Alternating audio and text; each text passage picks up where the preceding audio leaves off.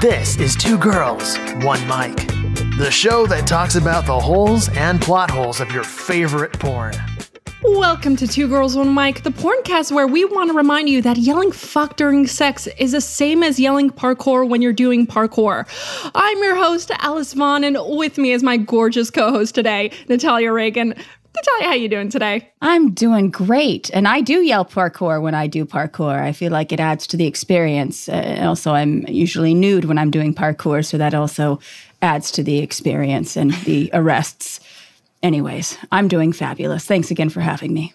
I normally yell parkour when I'm doing sex and fuck when I'm doing parkour, so it works out, balances. It really does. It balances out. Parkour's painful. Right? Yeah. Sex can be painful too, but parkour, quads and whatnot. Can you use lube in parkour? Probably not.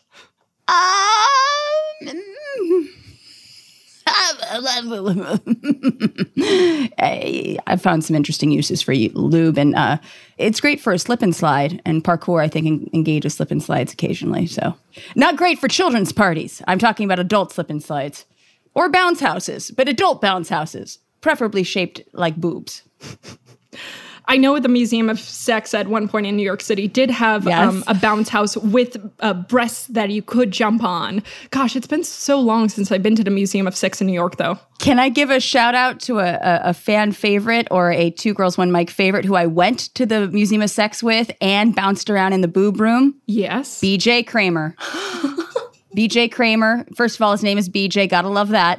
Right? Second, last name Kramer. He's from New York, so there you have it. But we bounced around in it was very titillating. Just a bunch of boobies flailing about. It was nice. I want to know, where does one purchase inflatable tits to jump on? Look, I mean, I know on Alibaba I can purchase anything or get the manufacturer. Actually, I probably could do that. All I have to do is figure out probably who imported the tits, and then I could reverse engineer the manufacturer. Yeah, I could do this. I know. We got this. Yeah. We got this. And then I could resell them on Amazon. Absolutely. I was going to check and see if inflatable boobs were on, I have a feeling it's just going to be a picture of an inflatable Ted Cruz. That's an American politics joke about a very idiotic man. Can I make a request? If you manage to find one, I would love to have an inflatable boob sent over to Australia. Yes. I would love it. And we are going overseas today because we have a guest that I am so excited to have on. Esme James, you're a kink historian, and I'm so happy that you joined our show today. From tomorrow, no less.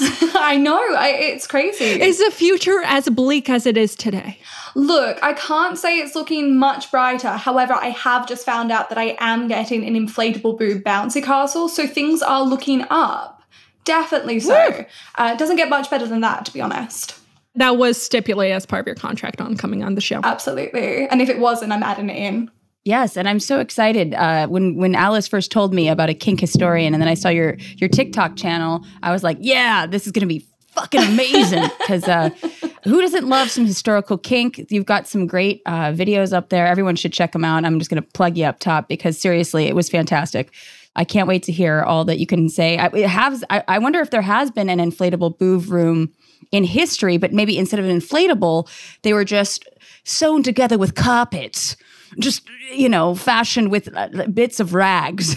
I'm seeing the kind of like Pride and Prejudice carpeted wallpaper, but instead of the nice velvet, we're just getting some like nice little juicy tits on the wall. I think if that hasn't happened yet, I want it. That is the aesthetic I'm going for here. Oh my goodness. So the Sex Museum in Barcelona, actually, so they don't have inflatable tits on a wall. However, they have, you know how you mount like a steer's head on a wall after conquering it, or a bull's head? So they have a number of different plaques like that. I want to venture at 50 to 100 plaques like that, but they're all cocks. I was going to say, like, where are you going with this? Is the heads of ex-lovers or what's going on here? But no, we're going cocks, okay. Welcome to my ween wall. Instead of like Wally World, it's Weenus World. I was just talking about this with my partner about just, there are like penises are like snowflakes, just like boobs are like snowflakes. No two are exactly the same, even on the same woman. But wieners, good on you. You're very unique, and I respect that. So, and I'm glad that Barcelona is sending them up in the proper way. Paying tribute to it. They also have a 5-foot golden penis you can ride on, I guess. Maybe I shouldn't have. I don't know if I was technically allowed to do that. But Alice, are you wanted in the country of Spain?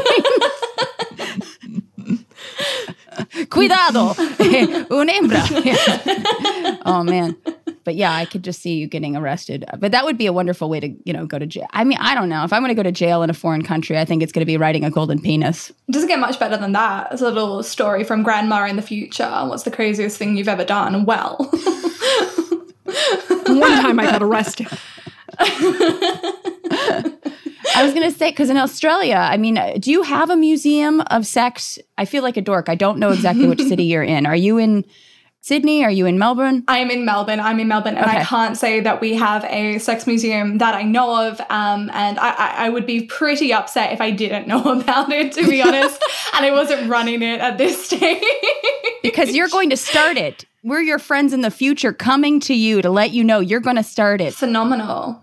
We have the interior design, we have the boob wall, we have the little male member wall, and we have our little inflatable boobs for the kids to play on. So I think we've got everything that a museum actually needs to kind of go from here. Fantastic. There's one guy in Melbourne listening to this named Stu, and he's like, I have a museum. It's in my basement. It's unregulated. Come But it's visit on it. Atlas Obscura. Stu's actually one of the male members I have on my wall, so maybe I've stolen his collection. I'm so sorry. Sorry, Stu. Oh, oops. Ouch. So how long have you been a kink historian for? I have been a kink historian, I think, for the better part of the last 5 years. Accidentally, really. It was one of those things where you kind of follow your interests down a specific tangent time and time again. You find yourself in this like little niche hole that everyone kind of wants to put you into, and you finally just say, fuck it, that is my hole. I will live here. And I love it. I absolutely love it. I'm so thankful that there is someone like yourself who is outward, who can educate people, because a lot of people of today assume, oh no, of years past, people were prudish. No, they weren't. No, absolutely. And I think one of the things I'm so passionate about in terms of actually doing this is that we definitely have a big tendency when we look into sexual history of the past, either to idolize these ancient, sexually liberal cultures, or to really undermine how sexually promiscuous we were. And I don't think either position is necessarily correct. And that's, a huge part of my work is to kind of do the work in correcting that, in saying that, we had problems when we were sexually liberal and when we were very closed off and conservative. That wasn't great either. There was two sides of history, and we're in such a unique position at the moment to kind of look back and be like, we've always just been human. We've always just been sexual creatures. And now we have the access to kind of like education and everything where we can be a lot more ethical and promiscuous at the same time. And it's a fantastic place to be. Yeah, and not always get chlamydia every time you do, that's, talk about the joys of modern day technology. Well, I mean, we're in Australia and all our koalas really have chlamydia. Yep. So I don't know about the chlamydia front. The koalas are just catching up. I'm going to start a new campaign, prophylactics for the koalas. They have the smoothest brains. Save the koalas. Although that's not necessarily how they're catching it. Yeah, every time someone goes to Australia, I always say, watch out for the chlamydia koalas. And then I told Neil deGrasse Tyson once that in an email, and it did turn into, what? Are you okay? Most people, I feel like, underestimate how dumb koalas are, though. I mean, aside from they are chlamydia-ridden, which is very true. So are a lot of us. Fair. And Fair. we're lazy Okay. as well, and we sleep a lot. Yeah, and we're not even marsupials. I mean, God. However, though, they are so smooth-brained, and that is on a serious note, where if you gave them their favorite plant to eat, eucalyptus, just picked off in front of them, they wouldn't know what to do with it unless it was on a branch. Or like, oh, I don't know how to eat this. This is on a plate. It's always quite funny. I mean, when people do come over for their tourist experience in Australia, and everyone goes to hug koalas and stuff. I don't think people realize just how placile they're going to be. You're not going to have a discussion about Jane Eyre, for example, or, William S. Burroughs. It's not going to be something transcendent, but you are going to probably gaze into the eyes of a not quite sentient beast that may have chlamydia. Don't let it bite you. Do not let it bite you. I'm from Los Angeles, and the LA Zoo has koalas that they would keep out at night in their enclosure until one night, one of our local mountain lions wanted a little mentholatum drop and had themselves a koala. Oh, no. And now they keep them inside. But I felt so bad because I could just see the koala being like, hey there, friend. You look nice. Do you want to hug me too? And then it's, bye-bye, lights out for Mr. Cuddly Bear. Bye. I know, poor buddy. I know, it's a bummer.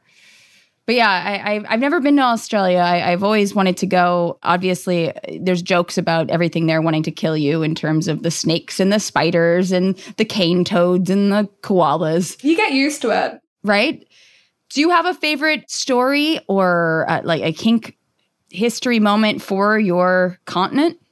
I don't know about favorite, but I think it's quite interesting that we have, like, just where I am in the Melbourne CBD, there's a suburb called Fitzroy, and it used to be historically like some of the first like queer clubs and gay kind of underground buildings and everything. And it's we still have all of those buildings there, and it's so fun because it's now kind of kept its same rap as being this very indie, fun, cool, queer accepting area. And you can just kind of walk through it. And, a lot of our buildings in Australia don't have too much history attached. And just seeing this and where this kind of queer subculture started and is amazing. Other than that, we have some great things from our like famous writers that everyone knows about. I mean, I don't know if you guys know people like Banjo Patterson and stuff who writes a lot of our kind of very Aussie poems. Big over here. You have to, you know his stuff from primary school, high school. Banjo Patty. But he has all of these like affairs with other famous Australian writers like Miles Franklin and stuff. And there's this whole like literary romance that we had going on. So I find that very enjoyable, to be honest. No, that sounds hot. Speaking of queer culture and kind of an emerging underground, what I didn't know until today when I was listening to one of your TikToks is that Buckingham Palace had formerly a gay brothel? Yes. Hello, I didn't know this. And why did they not continue this? Come on. Or have they? They surprisingly don't put it on the tour. Like when you're going around Why London, has Meghan Markle not spoken out about this? I know. I mean, it's so interesting as well because where this would have been, which was on the Mulberry Gardens, which is now the site of the royal residence in Buckingham Palace, this park, basically when you had the Civil War, was taken over as when the army kind of stayed there and they had food wagons coming through and all of these sex workers and stuff. There's one historical document that basically like talks about his experience being there, and he talks about Spin Trees who used to come there, and that was the name of a male sex worker. So not only was it like a brothel that was running on the Mulberry Gardens, it was specifically a gay brothel, and that just kind of gets erased 70 years later, but 70 years of potentially having a brothel on Buckingham Palace. And we've just kind of forgotten that. More like Fuckingham Palace. Am I right? The Queen hasn't forgotten it. She's lived through it. I'm just waiting for Lizzie to make a statement. I could just see the Queen being like, there can only be one queen. Yeah. All of you must go. Get out. It's me. That's why I love so much about what, a lot of my work or research has kind of done, because you see this other side of history that we've tried to kind of brush over and make look so pretty and proper, and it never was. And finding these like really fun stories like Buckingham Palace, I love that so much. And just kind of putting that back into history. These people that you think are so high and above you and everything, it was a gay brothel. They were RuPauling it way before.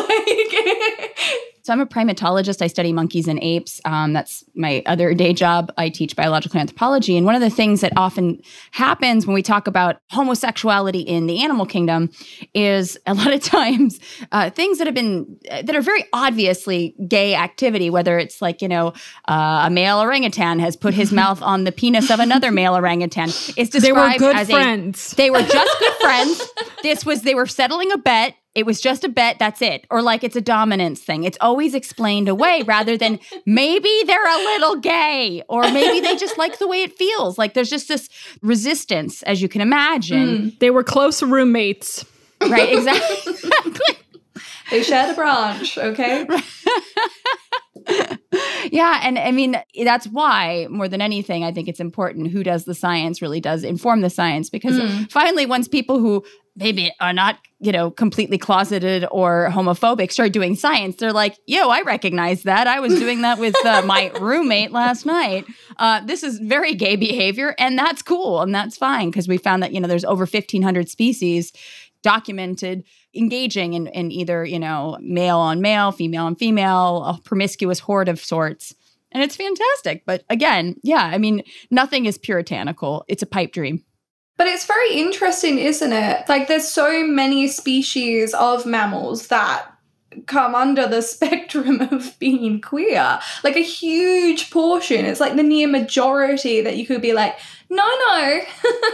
It's just so fascinating because I think when these facts come out now, it's always quite shocking to people being like, oh my God, penguins might be gay. No, like lots of them. Yeah, that's why it's like, it's wild that we think that this time now we're the most sexually liberated when we know throughout history there's been bouts of like, again, promiscuous hordes and orgies and, or hey, Jim, good to see you at the post office. You're going to be at the orgy this weekend? Cool. See you there, like. I wonder how many researchers are out there where we know that there's like 1,500, I want to say mammalian species that have exhibited, gay behavior.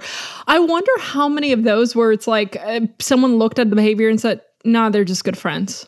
Oh, I'm sure. I have to double check, but I think the 1,500 does span other groups of animals, not just mammals. But I do think that, again, what exactly is considered sexual? You have to ask that question. And also, I've been asked before, like, can animals be gay? It's like, well, you can't necessarily ask them. Excuse me, Roy, Silo, 2 penguins that, lived at the Central Park Zoo. Do you identify as gay? I mean, like, they kind of just love who they love, which is fantastic, But they need a label. Yeah, right. Well, we like to compartmentalize. That's a human thing. We're like, put it in a box.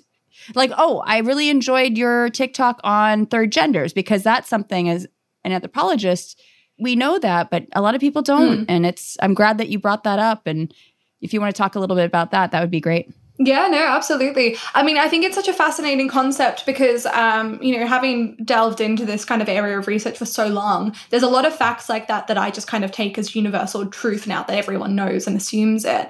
And it actually happened, I was talking about Roman brothels at one stage and was talking about the various sex workers that they had there. And I was like, they we need to circle back to that for 2 seconds afterwards, but continue. Yes, please. Absolutely. But, when they were talking about their like client menus and stuff, and I was saying, they usually had sex workers that were male, female, and, a third sex. And everyone's like, what's a third sex? And I was like, oh, okay. I just kind of, forget. But, going back through history and looking at most ancient cultures, especially like, I think it's more of a Western idea that we have this binary, which is, something that's quite modern.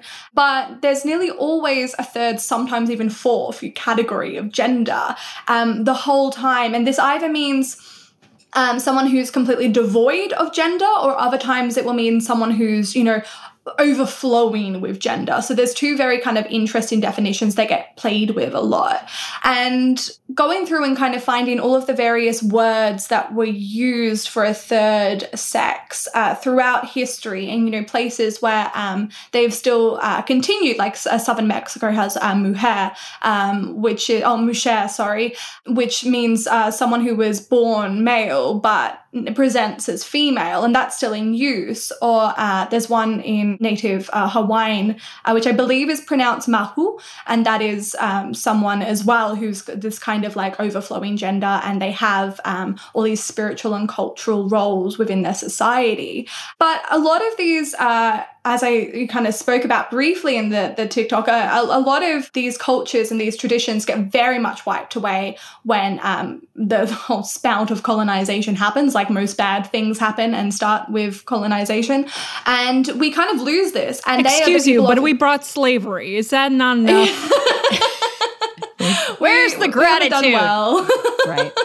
We haven't done We well. made you more efficient at the expense of other people. Everything else, like, no, and it's something that I think we're still trying to reclaim, because, obviously that statement, history is written by the victors. Yep. And that is so prevalent that we now, and I think a lot of historians, academics, artists, and also just activists are kind of going back to these reminiscences that we have of, historical documents and artifacts and being like, no. Prior to this kind of 17th, 18th century, it's always been here. It's always been here. And we need to put it back into history. And also just back into today, really.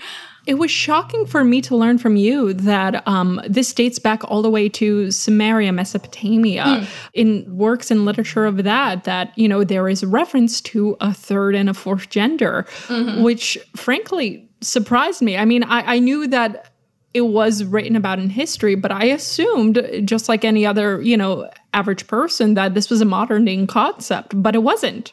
No. And I think that's what's so shocking about it to us, and why my entire kind of philosophy around this area of study is that we can learn to accept and become so much more empowered with our sexualities now if we can actually see ourselves within history. And those kind of scraps of knowledge and information to be like, no, this isn't an identity crisis that we're going through. No, these were identifications that have always been here. And it's no coincidence that nearly every single kind of ancient culture had some kind of definition or different categories of gender. Two was never enough. And so that's, where a lot of our internal crises come from today, with that struggle to kind of find where you fit in the binary. But we were never meant to do that. I remember realizing probably at age 18, the first anthropology class, learning about the Hydras in India and just, and then Two-Spirit. I have a friend that identifies as Two-Spirit who is Native Canadian, and just, realizing that this idea of binary opposition is a really kind of fantasy land for the Western culture that wants to put everything in a box. You're either black or white, good, bad, straight, gay, male, female, and there's a spectrum in there. And I think that's really important. And when you realize there's a spectrum, that also allows so much freedom to walk among that spectrum, because when you have these sort of boxes that you have to fit in, you feel like you can't experiment or get creative. And I mean, like you said, it's freeing more than anything. But unfortunately, especially I think I know Australia is no stranger to this, in very conservative groups, freedom is frightening, Absolutely. Now, circling back for 2 seconds to Rome. I'm sorry, I do want to circle back. Because I know sex work was legal in Rome, and maybe you know historically why, because I do not.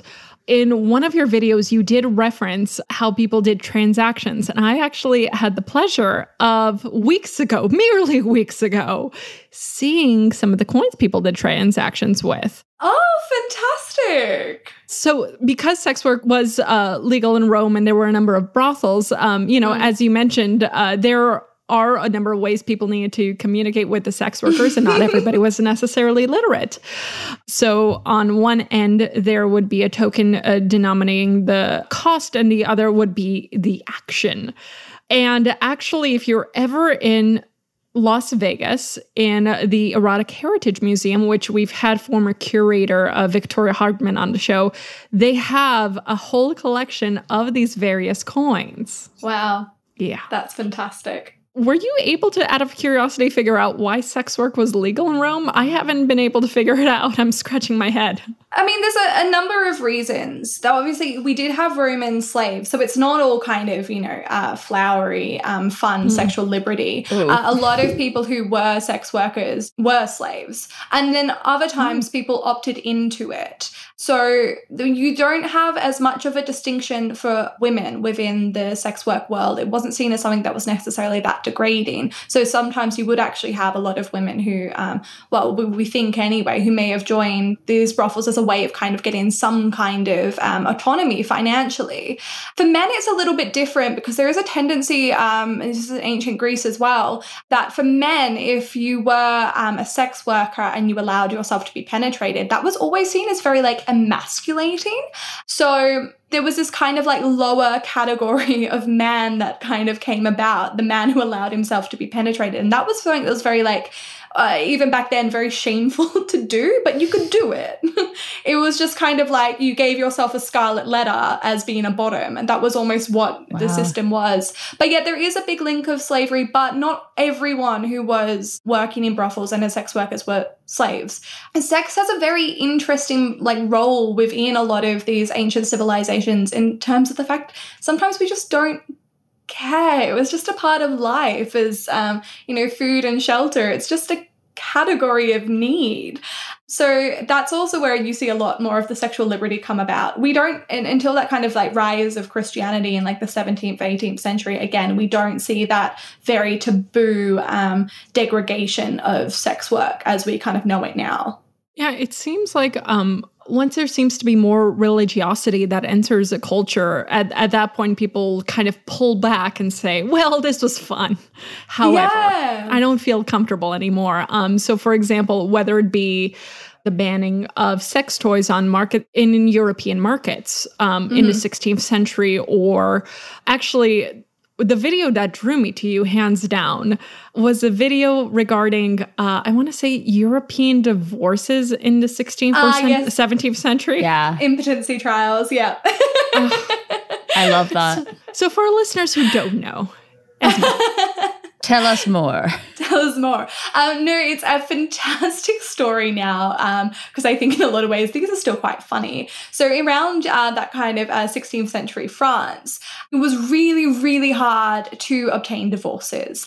And when we have that rise of religion happening, one of the things that was acceptable in order to grant you a divorce was failure to gain children. So failure of the man to perform was one of the key reasons of which you could be granted a divorce. And this, obviously, the church is sanctioned, saying that the reason for marriage is procreation, la, la, la, la. So then you have to find ways in order to challenge this in court. So basically what would happen at first is that the man would be taken to court, and in front of this jury would just have to wank off. That's what was happening in front of a crowd. And he's just there doing his business, and they're kind of judging, yep, he did it. Congratulations. He can give children, divorce not granted. But if he, failed to perform, as most men did during that preliminary trial, talk about performance anxiety, what would then happen is that you get this team of doctors, surgeons, and midwives who sit around a chosen location. Sometimes that's the husband's and wife's actual marital bed. Sometimes it was a place like one of their bathhouses or something like that, a kind of neutral territory decided by both the man and the wife, in which they copulate in front of a crowd of people, all of the midwives and everything. Oh, it's very kinky. It's definitely, it's voyeurism at its finest. And so while they're getting it on, and the doctors are going yep, good stamina, outside the chosen place, generally, you had crowds that started to develop because this was around the same time that pamphlets and everything were becoming really popular, and people could kind of get their news and their gossip and everything. Or town criers would come and make songs about what was going on. Jack and Jill are getting it on kind of thing. Come watch. And so it became this public entertainment where, you would have hundreds of people outside kind of choosing sides, placing bets, a lot of songs, everyone would kind of join in like you do it, like a football game or something, and you sing your team's song. That's what was happening. And then the, husband and wife would kind of have to leave the building being like, yeah, I did it. Oh, no, I didn't do it. And it was just... Yikes. Yeah, it's such an interesting period of time. I just like to think of how many couples chose to do this because this was their kink. They're like, hey, should we try to get divorced again? Do you want to get divorced again? Let's get divorced again. Absolutely. And it's so interesting because we have this obsession with voyeurism, I think, hugely around this period of time. And then my kind of like main area where my PhD thesis kind of focuses on that 17th to 18th century intersection where pornography gets defined as a genre. And this obsession with voyeurism just pulls through. We love it. We absolutely love it. And we always have. That is fantastic. As a capitalist, I know that if I had existed during that time, I would have been profiting off these trials. Oh, yeah. I would have been absolutely selling T-shirts of I'm on her side or his side or taking bets. 110%. I know this of myself. I would have been doing commentary. And now he's touching her inner thigh with his... She just bit her thumb at him. What does that mean? I mean, I just love the idea of the pamphlets. Like we were getting junk mail back then, but junk mail about couples doing it. Junk mail about junk mail. Yeah, like exact, make it literal junk mail. That's fantastic. You know what's also interesting about divorce? I found out actually, funny enough, so back in, I want to say 1916 United States, New York was the center where adultery was the easiest grounds for divorce. So attorneys, funny enough, would create a package where you can have a prostitute and a photographer. Wow. That is wonderful. Because adultery was one of the ways in which you could file for a divorce because it is a fault of one of the parties. We didn't have no fault divorce at that point. It just wasn't a thing until literally the 1960s. So you could get that specific package where you could get a sex worker and a photographer. I wonder if the judges were sitting there like, why are these all so high quality? Why have they all got such perfect lighting in their houses? Crazy. It's in black and white mode. Do you think anyone was anal about the lighting? Oh, absolutely. Give me my good angle. If I'm going to be adulterous, I want to look hot. Yeah, absolutely. No. You know what's the priorities. You're going to get busted for something like that. That is wild. And it was predominantly males who were paying for this. So that a handful of them were saying, my junk doesn't look big enough in this photo. Can you retake it? Oh my God. Can we just lower the lighting a little? I want a prostitute with very small hands. I'm talking baby hands. Do you have baby hands, McGee? I want baby hands, McGee.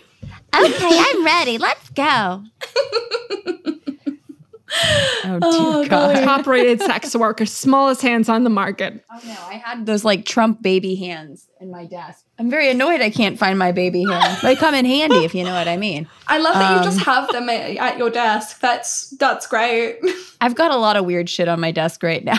My desk is currently covered in porn, and that is no lie. This is great. There is 20 pornographic books right in front of me, and I generally always forget that when people like come around and kind of like, oh, can I have a tour of the house? And I'm like, yeah, look at my porn. I have a Dia de los Muertos stripper that I bought many, many years ago in Mexico that I love dearly. So but yeah, it's like porn, but not nearly as cool. I don't know if you can see these images, but I see a leg spread. Girls, they are, in all of these, we love some curves and some rolls and body fat, and I love this. Like, this is around like the 18th century porn, and I think height of porn. Absolute height of porn. We love to see the rolls. It's great. They like them? This is fantastic. Years I've been trying to get rid of them. I know. No, they love them. They absolutely love them. And I love how, I mean, look, we're starting to get back into that with body positivity, and you have so many more workers. I mean, frankly, I know sex workers where it's like, okay, wait a minute, you're a BBW and you make how much? And wait, a guy gifted you a house? Okay, maybe I'm in the wrong profession. I screwed up. I made a mistake. Clearly. But I love that we have so much artistic value in where we see women with roles, where we see, yeah, a woman ate and she was wealthy because we can prove she ate. Well, so years ago, I made a video about the evolution of boobs in women, and called The Story of Boobs, the Breast Tale Ever Told. And, it only covered a couple of theories about why women have breasts. And one of them was, as we became bipedal, walking on 2 legs instead of 4, you could no longer see sexual swellings because our closest genetic relatives, chimpanzees and bonobos, have these big old keisters, but it's not really their keister, it's their vulva. So it shifted to the top. But there's also this idea that breasts are also an honest indicator of age. And also a lot of times, and same with like the rest of the body, if you're able to pack on some pounds, that means that you can possibly survive a famine. So I'm going to want that lady on my team when the famine strikes because she's going to survive. But also just even if you look at, and this is unfortunate, and I'm hoping that there's going to be a shift away from this. If you look at the past like 120 years, there have been shifts in what is considered in terms of female body type, which I think is fucked up to begin with. But like in times of economic downturn, the Great Depression, any sort of recession, you see kind of the more voluptuous body type is favored versus, you can never be too rich or too thin. Oh my God, the 90s, waifs, yay. You know what I mean? Yeah. Or the 60s. Oh my God, we've got Twiggy. So LA or New York Fashion Week, yeah. Yes, thank you. But I actually just did a podcast earlier today talking about, he asked me because I used to be an actress in my 20s in the late 90s, early 2000s. And I wouldn't eat for 2 weeks before a headshot shoot because I thought that's what you had to do. And that's so sick and twisted. And so I think that by presenting the history of porn and the history of what is considered attractive and has been considered attractive and what is attractive, regardless of what, the media wants to tell you, because what do they know? They're just trying to make money. I think that can only be a positive thing. So I'm grateful for someone like you showing the world this is what's been going on forever. No, absolutely. And I think it's so interesting in terms of what we do classify as the perfect standard for female beauty is always in opposition for what's easily attainable at the time. So even something like that 20s when something like tuberculosis or that kind of look of let's go to like the Moulin Rouge kind of era, the look of someone who's pale and towards death. That's beautiful. That is, women were giving themselves tuberculosis to look beautiful. No, stop. Yes. Dear God. Yes, women would deliberately try and catch it, even though, that gives you a year to live because you look beautiful. And all of the time we change these standards. It's a very interesting period of time. There's some fantastic writings on it. But especially for women, how we set the standard gives them something that's really quite impossible to attain to continue to work towards. Yeah. And it's this fantastic way to kind of keep women constantly oppressed. Down, girl, down. Yeah, absolutely. When we have enough food, we need to be nice and skinny. And when it's really hard to get food, you need to be fat. Like it's all of these kind of things. And again, I think it's around the 17th century that our obsession with body image changes, but... Yeah. Wait a minute. So I'm seeing a trend. Right now, most people, millennials, Gen Z, wherever that, fraction is, we're really into curvy people and we can't afford shit. So I get it. I get why we're into curves right now. Yeah, absolutely. I mean, there is the worry, though, that they're trying to bring low-rise jeans back, and I'm not for that. No. I lived through that.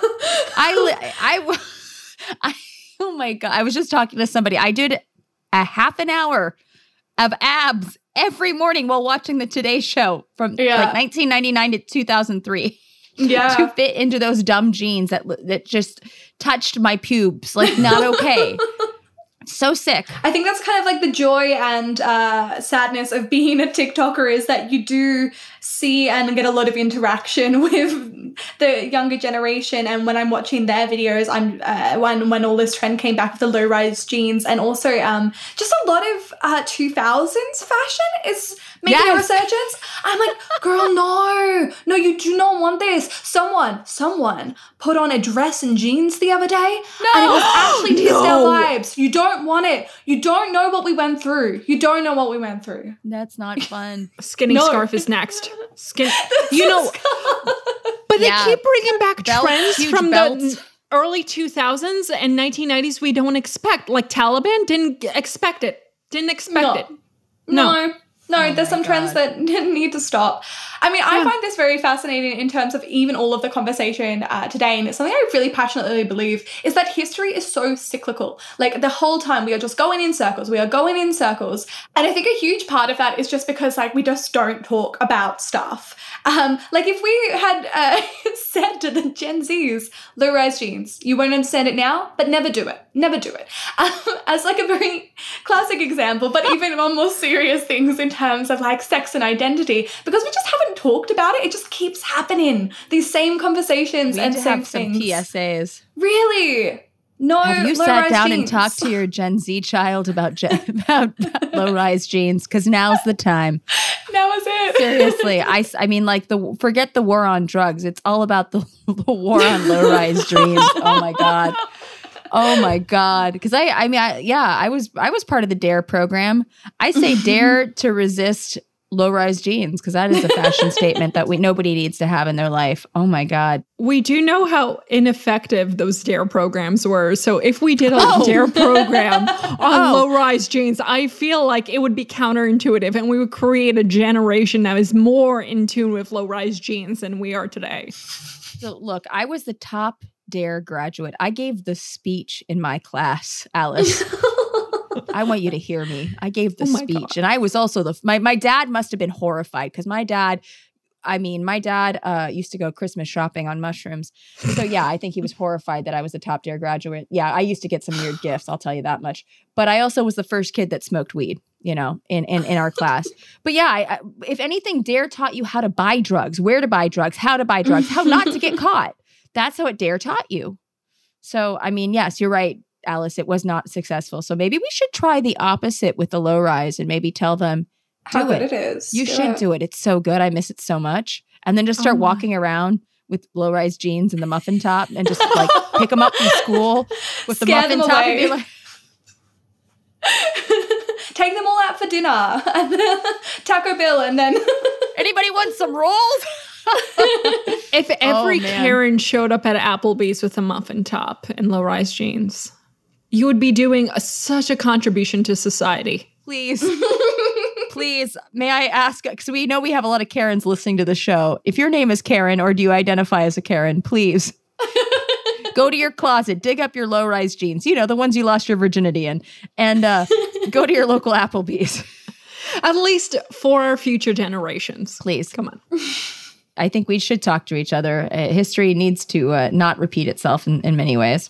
I was going to say, though, like, abortion's a great example in the United States. You probably can relate, too. We get complacent. We think like that, like there was and Alice, you might remember, there was this trend of like, I'm not really a feminist because, I'm just, yes, bitch, you are a feminist. Because as soon as we have women or young women saying no longer going to get out there and march or care about women's reproductive rights, or just women's rights in general, or human rights, really, that's what they are, we're going to have a problem, because we've got people waiting just with bated breath to get rid of Roe versus Wade and just make it impossible, and to basically keep, again, women down. So I think not forgetting is a big problem here in the United States. Oh, absolutely. Look, all I'm saying is the U.S. Postal Service is never going to outlaw shipping coat hangers, so I'll be fine. I'll be still in business. Abortions will be legal as long as I'm around. Alice and I have brainstormed some coat hanger ideas? Coathangersforkids.com. I own the domain. You're welcome. Oh, dear God. Is this the same kind of logic as the low-rise jeans? You kind of do the opposite to scare people into finally giving you what you want. But you're like, no, it's fine. We'll use coat hangers. And they're like, no, it's fine. We'll bring it back. It's really interesting in terms of like that idea of like that I am not a feminist, because one of the texts that I was just working with this week is an essay called Why I'm Not a Feminist by someone called Richard. And this was written in the 1800s. Huh. Oh. This woman cut all her hair off, wore men's clothing, talked to the police in terms of like, because in France at the time, it was illegal to wear trousers if you're a woman. Actually, until the 1970s, I believe, it was illegal. Yeah. It was a law they forgot to change. That's a really fun fact for you. But she was doing all this stuff, and she referred to herself as a man of letters. She was writing pornography about cross-dressing and women dressing up as man and fucking men who were dressed as women. And she writes an essay called I Am Not a Feminist and Why I'm Not a Feminist. And it's this bizarre kind of cognitive dissonance, and again, that comes around again and again in history that you see happening, something now, like when America is going through this absolute crisis in terms of this discussion around women's autonomy, bodily autonomy. And I think it always comes after periods of giant crisis, like something like the COVID-19 pandemic, when we then crave this kind of nostalgic, more conservative ideals. That's always when these laws come into effect, like the abortion that we're seeing now, these bans on abortion. And then those people who are writing, they're like, why I'm not a feminist when everything is fine and dandy, they're like, that's gone now.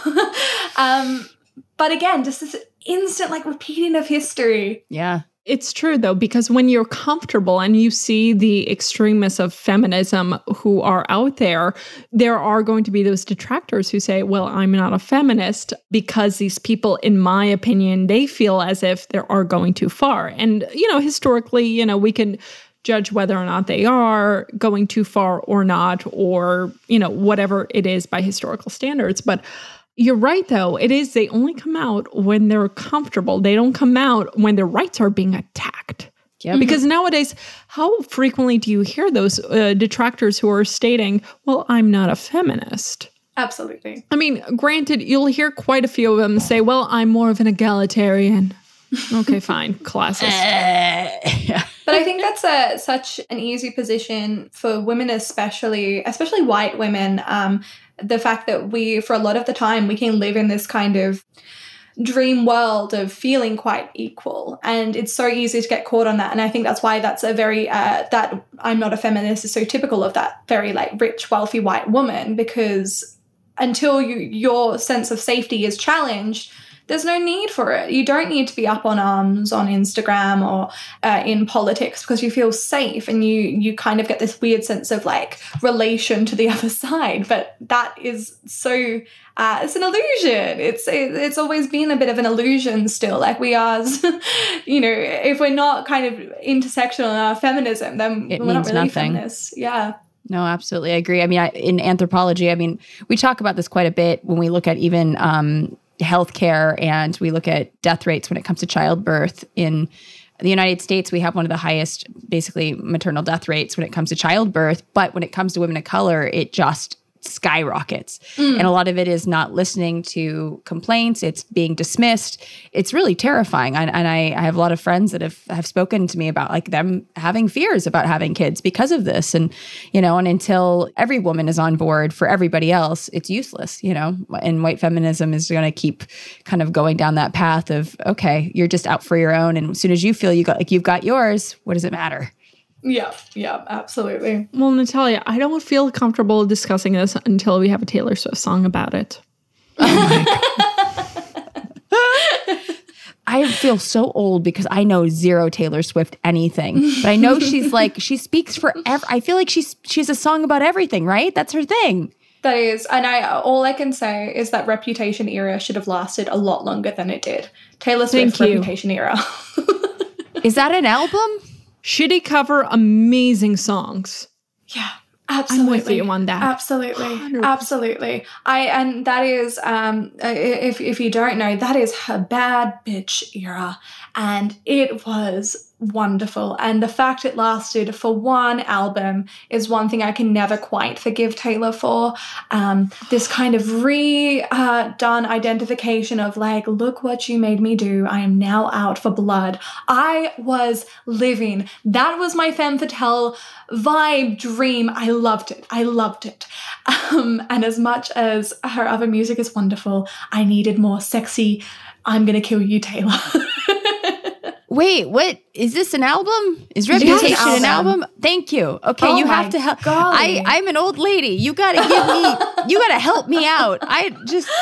Can you mail me a postcard? Because I don't do email. Just send me a carrier pigeon. Just a carrier pigeon of Taylor Swift's best albums. Sexy Taylor coming on L soon. I am personally shocked.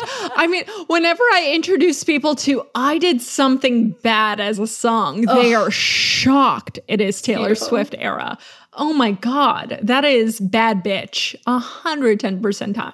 That is height of Taylor, and I know everyone is loving her like more country, down to earth stuff now. However, They're wrong. they are wrong. We're allowed to say they're wrong. Yeah, they are wrong. The sexy blacks, the costumes. Oh, it was delicious. Absolutely delicious. It's the only Taylor I'll accept. I'm sure I'll like it. I listened to a lot of Tori Amos. I was that kid. I was, Okay. I used to follow Tori. That was my thing. I do like the stuff I've heard of Taylor Swift. I do enjoy it, but I do like that. I've heard of Taylor Swift. I've heard of her. She's a nice chap, right? She's cool. She was on that show, yeah? She's tall. She's tall. She's blonde. I remember that. No, but I feel like she's gotten a bad rap because people are always talking shit about how she like wrote songs about exes, and I was like, hey, asshole! That's what every song's about. I mean, like you're not giving Jimi Hendrix or like. Well, people used to always joke or like make comments about how she wrote songs. Am I wrong? Is this another? Yeah, no, it is true. There is that I was trope. like, that's rude. Like, who cares? Like, that's what you do. No, Reputation is very much her like response to all of that. That's why I think you'll love it. Yeah. Oh, good. Oh, good. So she's Yeah. giving the finger to every. Oh, good. Okay. Yeah, yeah, Go Taylor. It's great. Yeah. Just you wait. I'm going to become the biggest Taylor Swift fan. Taylor Swift, if you're listening to this show, you are welcome to come on, and or your assistant of Taylor Swift, info@twogirlsonemic.com. Please email us. I love it. I want all the secrets. Speaking of music, by the way, so I learned something from you I didn't expect. So, okay, Mozart. I need to talk about him because if we're going to talk about classical music like Taylor Swift, we need to talk about Mozart.